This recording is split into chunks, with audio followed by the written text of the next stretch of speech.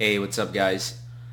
So, today I want to talk about marketing for occupational therapy. And the way that I see it, there are three main marketing angles for occupational therapy.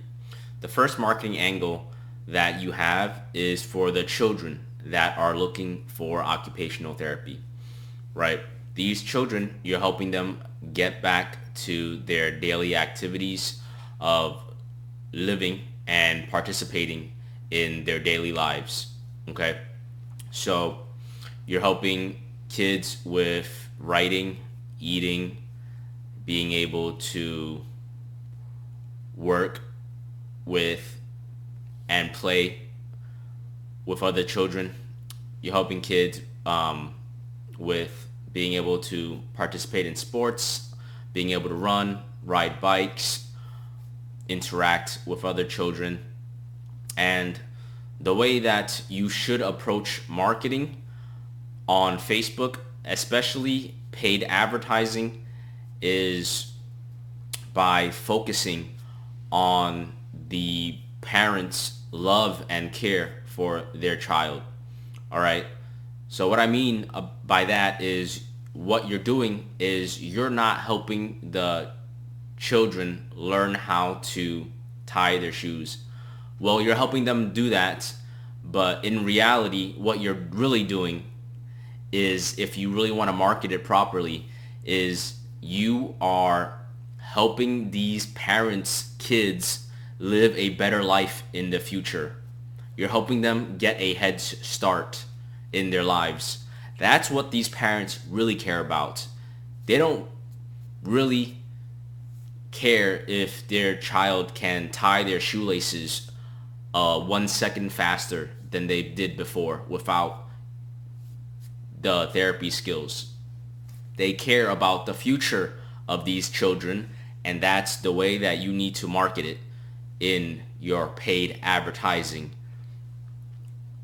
and all of your marketing materials. You want to focus on the deeper emotional reasons behind what you're doing and why you're doing it.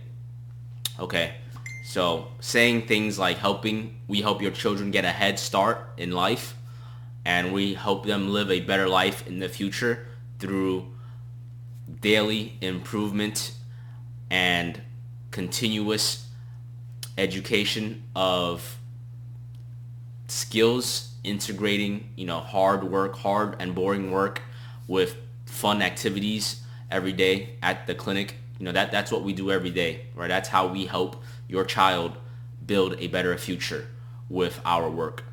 That's what parents want to hear, and that's what will make them work with your therapist and your clinic continuously, because parents will do anything for their children's future.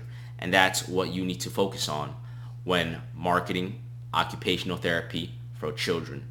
That's number one. Number two is marketing occupational therapy for elderly people. So what I've noticed, and this is just my opinion, is that elderly people, they're getting very old, they're getting very lonely, they have no one to interact with, they're losing hope in life. What the marketing should do is it should speak to providing hope to these elderly people, right? So improving life one day at a time. That's the angle that you should be focusing on with the elderly population. Improving life one day at a time. We are helping elderly people get back their daily function in their life. We're showing them videos, photos of other happy elderly people. We're showing them videos and photos of therapists working together with these therapists and providing that social interaction that these elderly patients probably no longer have in their lives. Okay, that's what you want to show in your marketing. for occupational therapy. Yes, you're helping elderly people be able to, wash dishes and clean their face. That's important, right? Take showers, put on their underwear. But if you're going to show that in an ad, it's not really marketable. What you really want to show is the emotional aspects of why doing this stuff is important, right? Being able to wash dishes, being able to organize the plates and use their hands and reach things and grab things means they get to improve their life every single day. And what that means, again, on the third tier, right, is that you're giving them hope and meaning in their lives. You're giving them a reason to live, okay? So you're going 3 layers deep, right? You're helping elderly patients learn how to gain function in their hands again so that they can manipulate physical objects in their daily life and they can use their hands and wash plates, right? But that's really not what they care about, I mean, they do care about that, but it's not emotionally impactful, and that's what the marketing needs to be. It needs to be emotionally impactful so that you see a return on your investment, right? I can come up with an ad that's really boring and talks about how occupational therapy helps people regain function in their hands so that they're able to work again, they're able to live their life. But is that really going to drive more calls, more consultations, more visits, more appointments? No, it's not.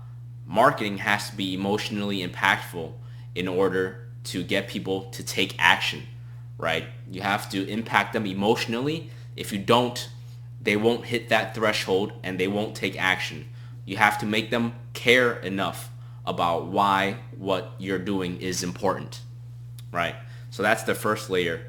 The second layer is you're showing the emotions, and the third tier of going deeper into why is now you're giving them meaning and hope in their lives, which is probably one of the deepest reasons that you can get someone to take action on, okay? So